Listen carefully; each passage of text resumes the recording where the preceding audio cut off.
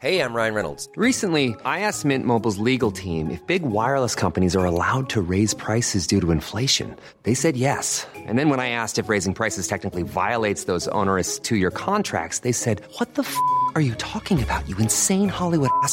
So to recap, we're cutting the price of Mint Unlimited from $30 a month to just $15 a month. Give it a try at mintmobile.com/switch. $45 up front for 3 months plus taxes and fees. Promo rate for new customers for limited time. Unlimited more than 40 gigabytes per month. Slows full terms at mintmobile.com. Introducing Wondersuite from Bluehost.com.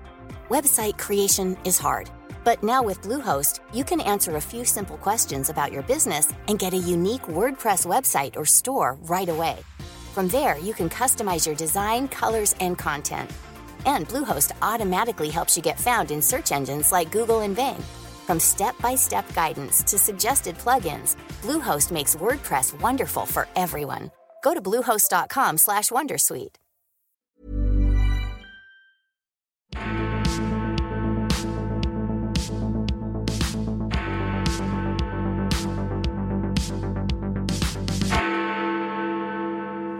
Hello and welcome to the CapEx podcast, brought to you by the Centre for Policy Studies. I'm John Ashmore, the editor of CapEx. Our guest this week, Tyler Cowen, is one of a kind. A truly polymathic personality, there's not much Tyler hasn't developed a pretty well-informed view on, from the merits of Bradford curry houses to the future of cryptocurrencies.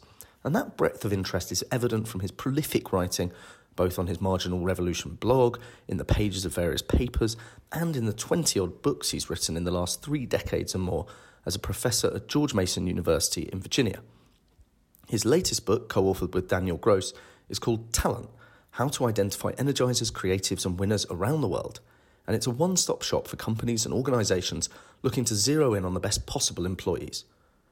I began our interview, which we recorded backstage at the CPS's Margaret Thatcher Conference on Growth, by asking Tyler a big, broad question. Is the West as a whole going through a growth crisis, or are we better off looking at countries on their own merits? I would take each country on its own merits. I'm quite optimistic about North American economies at the moment, in particular the United States. In the short run, I may be least optimistic about the UK. So continental Europe is an energy problem and a war problem that is distinct from the Anglo issues. So I would say let's disaggregate. Okay, so what makes you feel optimistic about the picture in the US? You mentioned energy costs are one thing. We control our own energy supply, right? Yeah. Like, it's not only that it's cheaper in terms of the planning or control premium. We can just do what we want and not have to worry too much. Are you concerned about a kind of balkanization of the world economy, of the sense that we are perhaps de-globalizing a bit, having been through this long period of very quite open trade? Again, it depends what part of the world you're looking at. If you look at the United States, we are sourcing less from China, but more with Southeast Asia. Mm-hmm. That, I would say, is a positive shift. There's not a decline in overall sourcing. It's better for our national security. Most of the rest seems to be as it was. Now, Ukraine and Russia is an entirely different story, of course, but I'm less bearish on globalization than many people. And I would point out, if you look at trade connections within India and China, which are huge economic units, they're far more interconnected, zero COVID policy aside, than they were 10 years ago, India in particular. And those are extremely likely to be permanent shifts that will not be undone by, say, wars, certainly not by tariffs. So if you treat globalization as a little more broadly within the larger nations, we're doing much better than it looks. Why then, what is it about the UK? I think we can guess kind of some of the things that have gone wrong with the UK, but what is it that specifically makes you more worried about the UK than about some of the other Western countries? You know, in the abstract, I'm extremely bullish on South England. My main worry about the UK is how many other people are worried about the UK. But one does actually have to take that seriously. So you see the markets reacting very negatively to the trust plan. Yeah. That struck me as an overreaction, but whether or not one agrees, we don't doubt that the markets didn't like it. It was undone, her government fell, and so on. So if you have enough negativism in a country and about a country, that's itself a problem. But the other point I would make is I think England, and I use that word deliberately, England a long time ago decided to go long on elites. So we're talking in a 12th century building. It's the Guildhall. It's spectacular. There's a statue of William Pitt in the main speaker's hall. We just heard from a baroness. I mean, that's fine. I enjoy all that from a distance. I don't think you have the choice of changing it. But right now is a bad time in world history to have gone long on elites, because elites have been screwing up. So you can either decide you're going to restructure your country to not go long on elites. I would recommend against that, but it's an option. Or just wait till elites start doing a better job. And I would just say, stay the course. It's an old British saying, right? And hope for the best. I do think it will work out for you. I'm afraid I do owe you an apology, Tyler, because this is actually... It's not quite as old as I thought. It was built in 1440. So it's one of those recent buildings. Relatively, it's one of the more modern buildings in central London. You mentioned the Truss government there, and it only lasted 6 weeks. What strikes me is you said a lot of the actual underlying policies, I think in hindsight it feels obvious that the combination of tax cuts without kind of proper forecasts and so on was ill-fated or foolhardy. But a lot of the underlying credos struck me as quite correct, that we as a country cannot keep bumping along with what is less than 1% growth over the last decade or so, very low productivity growth as well. Do you think there's a danger that we throw everything about sort of Trussonomics out with the bathwater? Sure. As I understand what Truss was doing, a lot of it was based on the premise that it should not cost more in tax terms to live in London than to live in New York. And that's an entirely reasonable presupposition. Now, how you get there, you can debate. Was it good political tactics? Clearly not, right? By definition, it's been overturned. But if you start with that as a premise that you want to get to that point somehow, it still seems correct. And I'm struck we're in a world where, FTX, the crypto exchange that went under, that was valued at worth 32 billion a few months ago. And everyone's like, ha, the markets, they're so silly, you can't listen to the markets. Well, okay. But then they turn around and they're like, the markets rendered their verdict on Trussonomics. Trussonomics has to be tossed. And you can't have it both ways. I think all sides here need to do a very deep forensic analysis why the UK, with a debt to GDP ratio of only, in quotes, only 80%, now all of a sudden absolutely has to do austerity when the country is entering a recession. So why are markets shakier now? And if that's based on some amount of illiquidity or nervousness, does a country have to fully listen to the market? I just think the answers are not obvious one way or the other. I think there's also a case of kind of politicians not really making... One thing that I would give Truss is that she actually tried to make an argument rather than just kind of bumping along with the concessions. She did it incompetently, but I feel like there seems to be quite a concerning consensus that we're just in for a high tax, high debt world in the West. Are you concerned about that, especially since the 2008 crisis, that governments everywhere have just taken on enormous amounts more debt, and that now we're starting to see the result of that, and with money printing and all this era of funny money and so on? I worry a bit less about debt than some of my free market compatriots. If you look at debt to GDP ratios, they sound terrible. If you look at debt to national wealth ratios, they sound far less terrible. Right. If you start with a very different question, does the world have at its disposal much more talent now than it did 20 years ago? Yeah. You end up being pretty optimistic. And throughout the broad sweep of world history, British history, American history, good countries have done well, and debt certainly matters, but talent and national resources matter more. So I think the well-run countries will get through this. Yeah, well, you've written a book about talent, which we'll come on to shortly. It's co-authored with Daniel Gross. The venture capitalist, yes. Indeed. So just for our listeners' benefit, who one or two of them may not have read the book, what's the kind of central thesis? I've been involved with many projects in my life, some non-profit, some for-profit. Yeah. Daniel's an angel investor, a venture capitalist. We found in every single case, what is truly scarce is talent, not money. But if you have talent, you can actually get some money. So it also turns out there's not really a go-to guide that's been written for how to find and identify talent. So we set out to do that, and it is a kind of one-stop shopping book for how do you recognize talented people when you see them? How much does intelligence matter? How much does personality matter? In which ways are women different from men? And so on. Everything we think that we know, and a lot about what we don't know, but here's how we think about it. Yeah, I have a confession to make, which is I'm really not very good at the kind of traditional job interview. I just wonder what you think about the kind of way that companies tend to take people on. Is that actually an effective way of identifying the talent and assessing people? I think too many companies don't have their best people spend enough time identifying and looking for talent. That is your ultimate resource, especially in a service sector intensive economy such as South England. Interviews tend to bore everyone. They're ritualistic. Right, yeah, exactly. It's all about prep. Jumping, aren't you? Right, Yeah, now prep is important, but you can test for prep and still not know if the person is good for the job. Yeah. And when possible, they should be more open-ended, more conversational. And more, it's the case that a relatively small number of people add more of the value in an organization. So hiring is more like venture capital, whether we like it or not. And interview techniques do not yet reflect that. Yeah. They're ultimately about finding someone who will show up, which for many jobs is what you need, but often you need more than that. Do you think the emergence of this in the last, not just the pandemic, but in general, of kind of teleworking and work from home, has made that search for talent easier? And is that something that might fuel optimism? You know, that we can basically go out to the entire world. And you do. For talent. But it's harder when you're sitting in the chair having to make a choice because you're choosing from a much broader set. So it's easier to do well, but the process is harder. And part of our book is designed to help people get through that. We even have a whole chapter, how is online interviewing different? Is it always worse? Can it sometimes be better?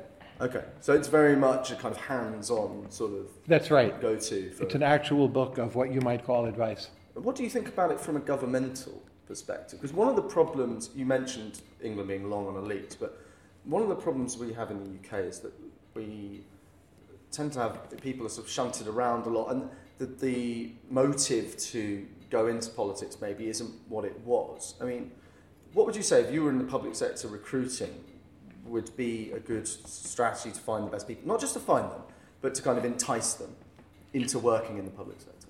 I wish it were possible that your financial and tourism capital were not the same as your political capital, but it's Right. too late to undo that. But it simply costs too much to live in or around London. I'm all for YIMBY to overcome that, but I don't think anytime soon that will change the basic calculus. Paying people more is fine, but you could pay them, say, 10 or 15% more in real terms, which would be a kind of optimistic change. I'm still not sure that would change the basic calculus, because salaries for talented people in other areas are going up more rapidly than that. Yeah, so we have a very basic economic problem here. Yes. But you're just not going to match it. So a lot of parts of governments around the world have done okay by structuring jobs in a way that will appeal to talented women, possibly with children, and giving them perks they can't get in the private sector. And we have held on because we've done that. So I think at current margins, we need to do more of that and do it better. And government will become, so to speak, more feminized. Yeah, that's a very interesting one. I think it's often overlooked in this whole debate. Do you think that it's something we've seen with universities a lot, especially Oxford and Cambridge here? They go out deliberately looking in places that they wouldn't traditionally have done so. Is that something that firms are doing more of these days, or that they need to do more of to find people, rather than, say, just all Ivy League grads or whatever it might be? The major firms I'm in touch with are all saying, we can't just chase after the same Harvard and MIT grads. We need to look at, say, who's the third best student coming out of Vanderbilt right now? And that is working for them. Which is a good uni, but it's not maybe Harvard, basically. Correct. Yeah. But, within 5 years, we'll arrive at the same point where they're all chasing after those people too. And the real frontier, I think, is South Asia, most of all India, Nigeria to some extent, English-speaking countries where there's still plenty of super talented, super smart, driven people who maybe grow up in villages, belong to a lower caste in the case of India. And that frontier we won't exhaust for a very long time, if ever. And that, I think, is the future and indeed the present. What's your take on kind of Western... I know this is something where it does differ a lot from country to country, but do you think that our immigration policies are sufficiently attuned to that reality? Or do they even need to be in a world where you can work remotely and so on? Is the US open to talent in the way it should be, for example? The US should be much more open. There's been massive backlogs in our visa processes. I would say triple the number of immigrants legally we take in each year than what we're doing now. That would make the U.S. in per capita terms like Canada. I think that is sustainable. I don't think open borders is either wise or sustainable. But the U.S. could take in much more. I think it's harder for the U.K., England in particular, being a smaller country. You're going to get a lot of clustering of immigrants, either in the south or you'll have some particular kinds of enclaves in the north, and neither is exactly what you might want for the immigrants coming in. And then with the background of Brexit and issues, people crossing over from France and boats and the like, I just think the politics are very hard to manage here. And as an outsider, but it doesn't seem to me you really could manage 3x what you're doing now.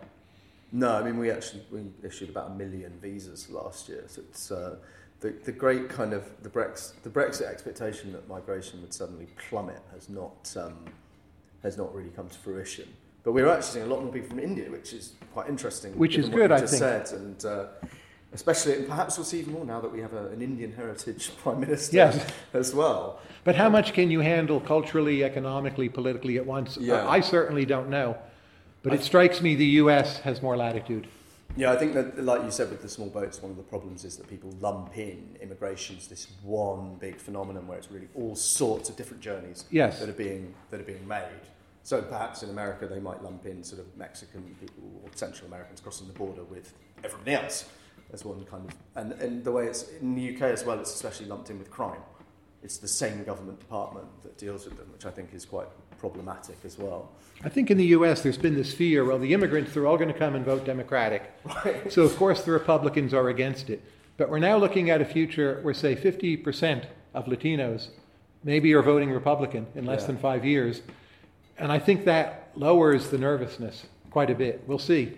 But that's one reason why I'm optimistic. If I can ask a fairly broad question, you mentioned the state of the Republican Party there. I mean, do you think the quality of debate and of politics in America has got appreciably worse in the last 10 years? Obviously, everyone thinks, it's suddenly, Trump was a catastrophe for the American body politic and so on. But, I mean, has it got much worse in the last 10 years? Has it always been pretty kind of polarised and... Well, look at the Look at the late 19th century in American politics. We've been returning to a version of that. Everything's partisan, a lot of scandals, a lot of fake information. Media are openly partisan. But I would also say the very last election, which we held just last week in November, was a centrist election. There was not a big wave in favor of the Republicans. The pro-Trump candidates uniformly did poorly. Americans, I think, are settling on wanting something not too nerve-wracking. And I think American politics is in much better shape than people have been saying. There's a great overreaction to Trump, whom I have never favored. No. But that said, I don't think it's the future of my country, whether through the guise of his personality or someone else's. But you yourself are sort of non-aligned, libertarian-ish. Totally non-aligned, broadly libertarian, but pragmatically so. Yeah, it strikes me that if I think probably a lot of our listeners were in the States, they would really struggle to pick a party because the Republicans are not particularly free market and the Democrats seem to be hooked on this kind of very strange brand of identity politics. But that's how it should be, right? That you struggle to pick a party. Right. It's a sign there's some competition going on. What about the Libertarian Party themselves? Are they a bit sort of basket casey? They've gone completely crazy. Right. All sorts of conspiracy theories and obsession with Hillary Clinton, and now you can't do that. And how much of the kind of craziness of US politics, you mentioned the 19th century long before any of the tech we have now, but do you think that social media and the internet is making things a lot worse, or is it simply bringing to light trends that already exist? I don't know what's better or worse. I mean, I'm reminded of 17th century English history, where you have the coffee house and the pamphlet being a big deal. Yeah. And that century is just full of crazy ideas. And they have some very real negative consequences, right? But at the same time, you have Isaac Newton, you have John Locke, you have John Milton, you have the growth of constitutionalism as an idea, rights of man, rule of law, the common law tradition, roots of the Industrial Revolution. So it's a remarkably fertile period, perhaps more fertile than any other. And my suspicion is we're in the contemporary version of 17th century England, and it's going to hurt a lot. But at the end of the tunnel, it'll be pretty amazing. Yeah. Can we just briefly return to the talent question? Then I want to move on and talk about sort of tech and FTX, which you mentioned before. But on this talent question, you've been at George Mason for more than 3 decades now, teaching economics, and you were there as an undergraduate as well. One of the main ways that we assault talent is through higher education. I just wonder where you stand on this debate about the value of university, because it's a very live debate here in the UK, because we had for a long time this target of getting 50% of people into higher education. Is it, as your colleague Brian Kaplan, who's also at George Mason, he's very he has argued that a lot of universities basically just signalling to employers that you're a certain type of person, that you're intelligent and you'll jump through hoops and you're the ideal worker bee. Do you have any sympathy with that argument, given that you work in a university? I think Brian once said signaling is about 80% of a college degree. In my estimate, it would be about 30%, which is pretty high, but way below 80. You really do learn things. You learn how the world works. You learn how to deal with different personality types. You are socialized. If you do STEM, you definitely learn highly practical things. Yeah. You're exposed to some very powerful minds. Brian sent his kids to Vanderbilt. They've come back like much better and much smarter. It's not just signaling. Okay. So there's plenty of signaling. There's a lot of learning. And look, with signaling, if you hire someone, as I suspect you know, within 6 months, you know how good they are anyway. You don't need the many years of college to figure that out. So the costs of signaling are bounded by how long it takes to learn how good someone is on a job. And it's just not that many years. It's less than 1 year. So I think mostly education is about socialization, acculturation, and depending on your major, some amount of learning. But do you buy into this kind of human capital argument that if we send a larger number of people into higher education, our economy's productivity will improve? I mean, it strikes me as a kind of quite crude way of looking at it. But the problem is the marginal student can't get through. So I don't know the UK figures, but in the US, at most, 40% of people get through. The fact that you can't even find out the exact right number is not a positive sign, but it's below half. So if you have bad high schools or single-parent homes or troubled families, and you just shove people into college, you're doing them and the colleges a disservice. But that said, if you can imagine an equilibrium path that gets more prep and more college, that is, in fact, the right way to go. Mm-hmm. I was interested because one of the things I'd like to see more of from the US here is the kind of standardised testing. Is that more of a kind of leveller, the fact that you can go in without having had necessarily a great high school and ace the test? Some schools, yes. You are very intelligent. Some schools have moved away from standardized testing. That's bad, but it's made a comeback at MIT. I think overall it will make a comeback, especially in a country with immigrants, a lot of foreign students. You look at someone's grades, from a university in Vietnam. Like, what does it mean even? What's their scale? What's this class? You don't know, but you look at SATs or GREs, you have some norming, some sense. So one way or another, we will recreate standardized testing, and it's one of the great wonders of the modern world.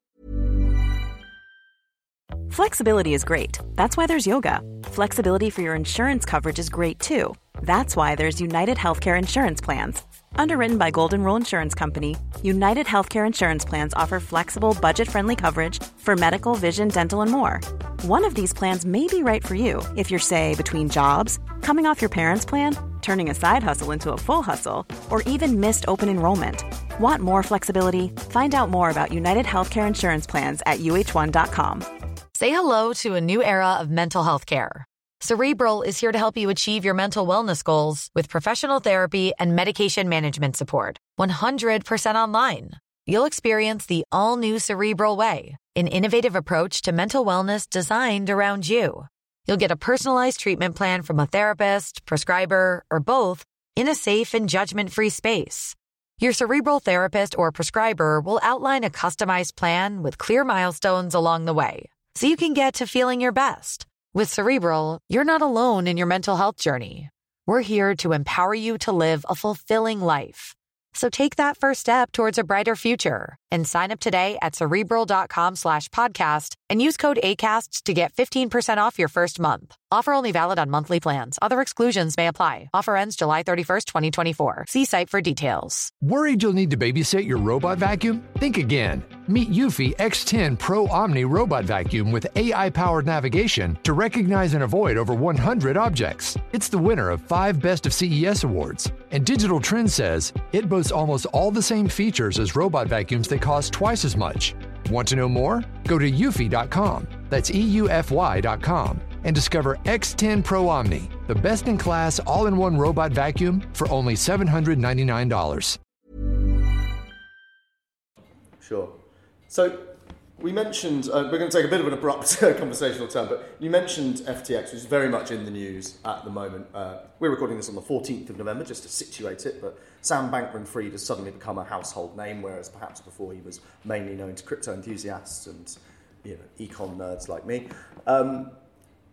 What is your broad take on this, on the collapse of what was the second biggest exchange, and what does it mean for the overall kind of crypto ecosystem? Well, first of all, I knew Sam, and I'm very surprised by what happened. But in the broader history of financial markets, it's pretty common that major ventures go bust, and they go bust in ways that are accompanied by bad behavior. And I think that's what we've seen here. But I think we need to draw an important distinction between crypto exchanges and crypto. So Bitcoin and other crypto assets, most of them are not down very much. So it never seemed to me that crypto exchanges were the way to do crypto. You're recreating the costs of banking systems and ultimately regulation. That the real potential for crypto is not as a replacement for money, but something, say, 5% of the world's population uses. It could be Venezuela, China, and Russia, but also people who are very sophisticated and in due time will give our AI devices commands to do crypto for us because it's hard and complicated.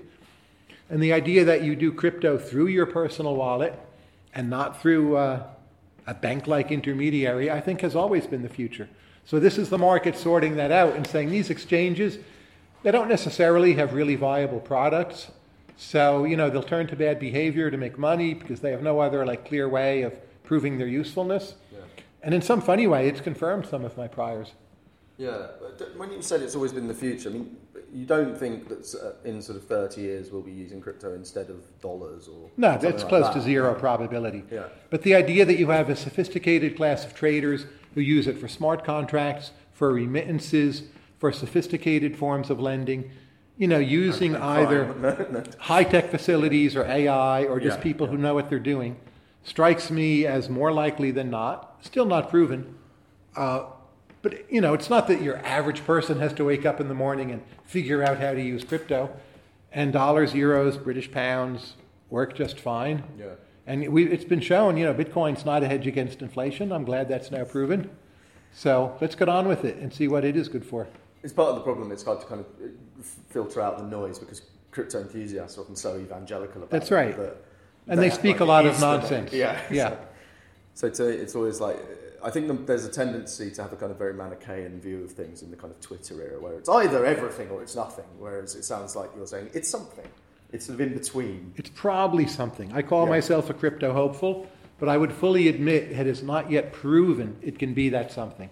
Yeah. But the market price is saying it can. It's not that markets are always right. We covered that some number of minutes ago. Yeah. But you should take markets seriously. But do you think the future is a kind of proliferation of different coins, or there'll be a basic unit of currency? I think there'll be Bitcoin and Ether/Ethereum ecosystem. And I don't see in the short run room for a new coin. And the things we can use crypto for, it seems we have the coins. It's building the infrastructure and connecting with the ultimate users that needs to be done. Mm-hmm. So in the sort of same very broad tech sphere, I wonder what your take is on the changing media landscape. Because in the last few weeks, it seems some huge shifts have taken place. We've seen Meta's share price in recent months has absolutely nosedived. Twitter has a new owner, and a lot of people claim to be kind of leaving the website. Do you think these are as kind of seismic changes, or do you think in a few years we'll still be basically the same sort of sites that people are using? I think there'll be a big change in less than 5 years due to artificial intelligence and GPT-4 for. But putting that aside, that was not your question. No, it's fine. The decline in Meta, I mean, there's at least two things going on. One is Mark wants to spend a lot of money on the metaverse. I applaud that. I mean, I'm skeptical, but I love it when ambitious, super smart people take on big projects, and I'm rooting for him. So that's great. Now you have Elon doing that at Twitter. I'm rooting for that too. People get their knickers in such a twist. My goodness, a guy who is not like a left-wing Democrat owns a media outlet. Heaven forbid, like I'm offended, I can't touch the thing. Like I've been reading the New York Times since I was 10 years old. Like how do I feel? Right. The great thing about being on the right is you get used to so many things, and you actually, in some ways, I think, become more rational. So when everyone's so upset, oh, Elon owns Twitter, like he went back and forth on the blue check, it's like, are you people crazy? Like, can he experiment with his company? You know, you can just take a break from Twitter for 2 weeks if you don't like it. Like, it's probably better for you anyway to do that. So obviously, it's uncertain. I think there's a very good chance Elon makes Twitter into a better and stronger company. We'll see. This is what change looks like. Bring it on, I say. How much do you think those big companies, because they have such deep pockets, are they in a position to recreate the kind of golden era of American capital where you had things like Bell Labs creating these amazing technologies and stuff? I mean, is that something that's kind of going on already with... Well, you see stuff that Google does, and you're like, it's mind-blowingly amazing. Alphabet has done that now with DeepMind, with Gmail, with Google Maps, upgrading YouTube, which is still undervalued by commentators. So we're living in that. Yeah. It's not a hypothetical, right? Now, will the metaverse through Meta succeed? Again, personally skeptical, but I've been skeptical about a lot of things that have worked. So we're seeing it. Yeah.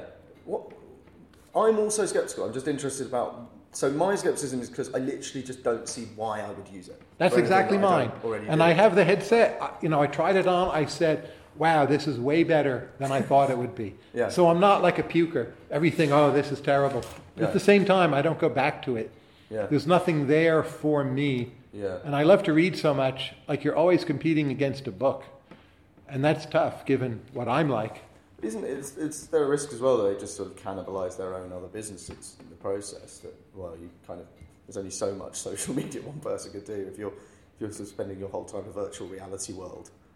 But keep in mind, Facebook in the narrow sense, the Facebook page, is a mature market. Instagram, I'm not sure if that's a mature market, but there's an energy to senior management, Mark in particular, where you have to be doing something. And that's what makes the whole thing tick. And just take that as a constraint. You can't just sit around on your behind and reap your rents. And now real interest rates are higher, capital's more scarce. The value of profits from the Facebook page, like 17 years out, in real terms, is much lower than it was, 2 years ago. So you should look for something else. Yeah. As a kind of free marketeer, actually, I found it weirdly reassuring to see Meta's share price Absolutely. plunging. Because it was like, no, they're not insurmountable, immovable objects, these massive companies. They shift with the tides like everything else. That's right. TikTok is a very serious competitor. And we're just seeing, no one is quite sure what that landscape will look like in 5 years' time. Yeah, you mentioned just now AI and its role in the next 5 years. Could you just expand a bit about that? I mean, what do you see the applications of it being, and how will that change that media landscape that we've discussed? Large language models, the current version being GPT-3, but GPT-4, which is much better, will be released next year. Like a coding language or an AI? You'll have to excuse my ignorance. It's an AI, so you can speak to it and I just recorded a podcast with an AI. Not the very best AI. It's still uneven, but on some things it does remarkably well. It's going to put me out of a job, basically. This was an AI created by one person, not by a huge company. Not OpenAI, not DeepMind. One guy kind of tinkering in his proverbial garage, created an AI that 2/3 of it did a quite good podcast with me. So the better financed efforts are much better yet. I've seen demos. People will be shocked when they see what can be done now. These are not hypotheticals. It's just people haven't seen it yet. And there will be new and better information aggregators for everything soon. And if you think how much of what is done, including by think tanks, by the way, is information aggregation, and there'll be this near-term future where you can speak to your AI and just ask it for things. You can ask it to write software programs, and it can do it. You can ask it for images. You can ask it to complete, the op-ed you were writing.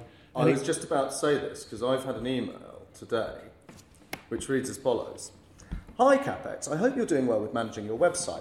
And I know how time-consuming it is to write a good blog post. Did you know you can automate your website with a robot?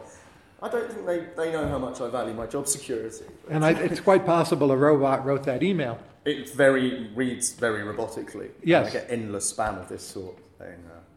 But you can ask AIs, the best programs now, well, write something in the style of Shakespeare. And It is much better than you would think. Yeah. Much better. So I don't think anyone, myself included, can predict how that will matter. But it does seem to me it will change everything, including social media.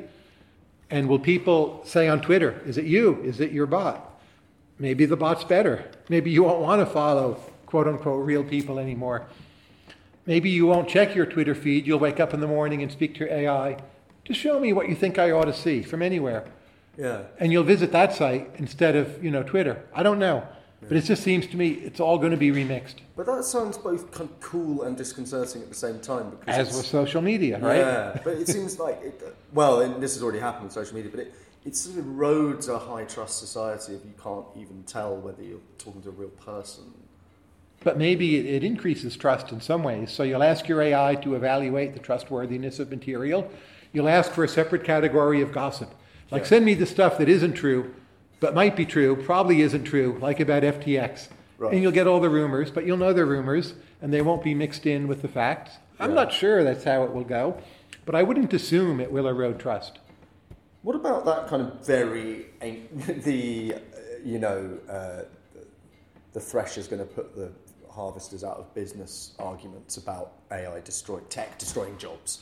We always get this. Whenever a new technology emerges, you get vested interests saying, oh dear, we're heading for disaster. Do you think there are certain sectors that are going to be rendered obsolete by AI? And if so, is it going to be countermanded by just an enormous number of other jobs that we don't know, that we don't even imagine now that are going to exist in 20 years' time? Sure, there will be many new jobs. If you look at the generation of images for graphic art, AI is already amazing. Yeah. Stable diffusion, products on the market. But you still need someone to direct them, to give the prompts, to evaluate which are the good outputs, to integrate it with the ad campaign and so on. So the people who can work well with the AI will be a new set of jobs, often held by people who used to be graphic artists, but other people too who just have a good eye. And we'll get through it, but look, it will be a major disruption as the Industrial Revolution was here. It wasn't maybe until the 1840s that real wages rose in Britain, and the Industrial Revolution depends when you date its start, but it was quite a few decades earlier, right? So it's going to be weird and it will feel bad. Yeah. But in the future, distant future, people will look back on it and it will be unthinkable not to have had this stuff. People talk about a kind of fourth industrial revolution here a lot, and they often mean quite distinct things. Sometimes it means more renewable energy and stuff like that, and other times it means tech. Right. It strikes me, given how prominent an issue energy is here in Europe, especially at the moment, how kind of pessimistic or concerned are you about that transition, and particularly the fact that so much of it seems to be directed by central fiat? Central fiat doesn't really do a good job with much of anything, but I think the energy transition has to be somewhat centralized, if only because we require accompanying deregulations for wind power, possibly for fracking, onshore, offshore wind. Like, someone has to do that. Since the current laws are bad, a government has to disassemble those. And UK in particular, that's a quite centralized process.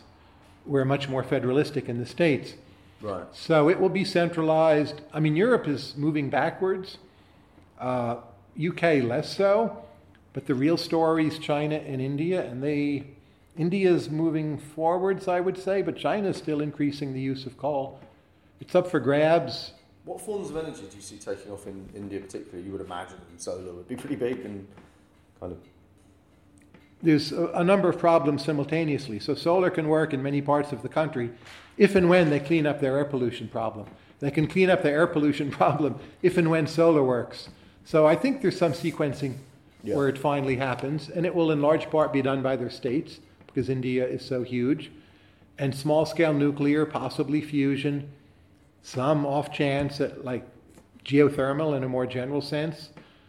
I worry much more about food supply and construction as areas that are hard to make green. Stationary power and electric vehicles, not quite in the bag, but you can tell the simple story and extrapolate, and basically that will happen.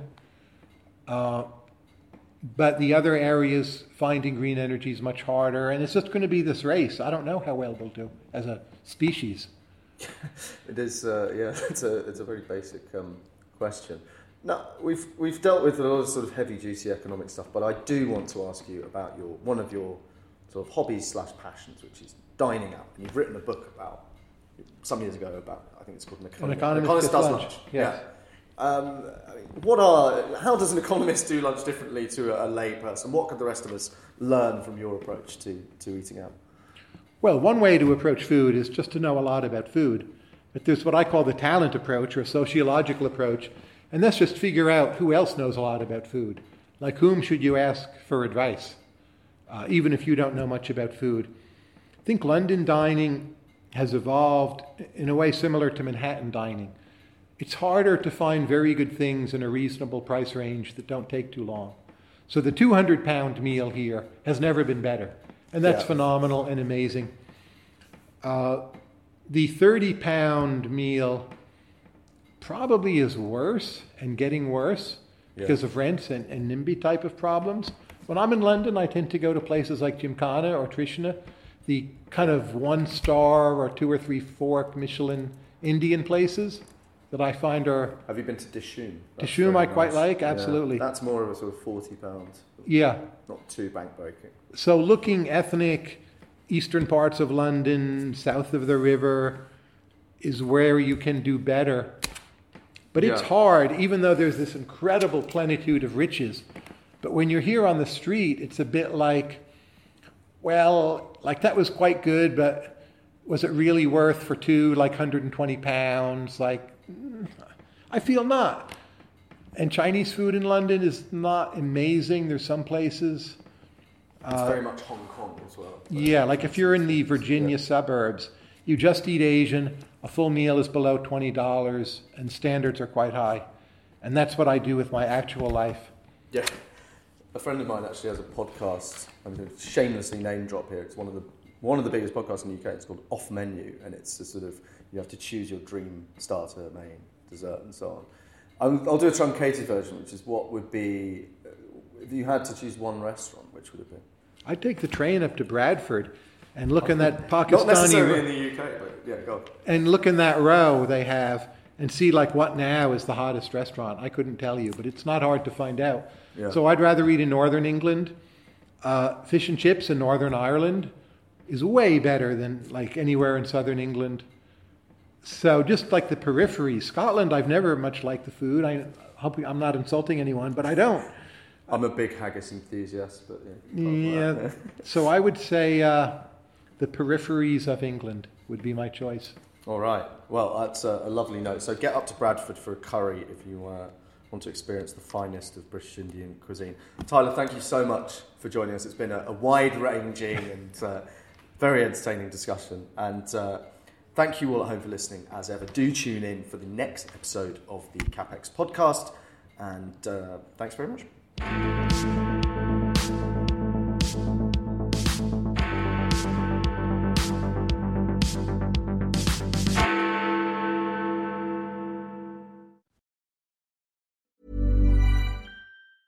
Worried you'll need to babysit your robot vacuum? Think again. Meet Eufy X10 Pro Omni Robot Vacuum with AI-powered navigation to recognize and avoid over 100 objects. It's the winner of 5 Best of CES awards. And Digital Trends says it boasts almost all the same features as robot vacuums that cost twice as much.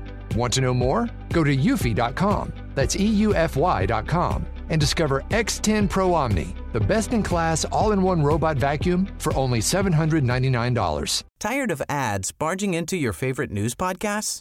Good news. Ad-free listening is available on Amazon Music for all the music plus top podcasts included with your Prime membership. Stay up to date on everything newsworthy by downloading the Amazon Music app for free or go to amazon.com/news ad free. That's amazon.com/news ad free to catch up on the latest episodes without the ads.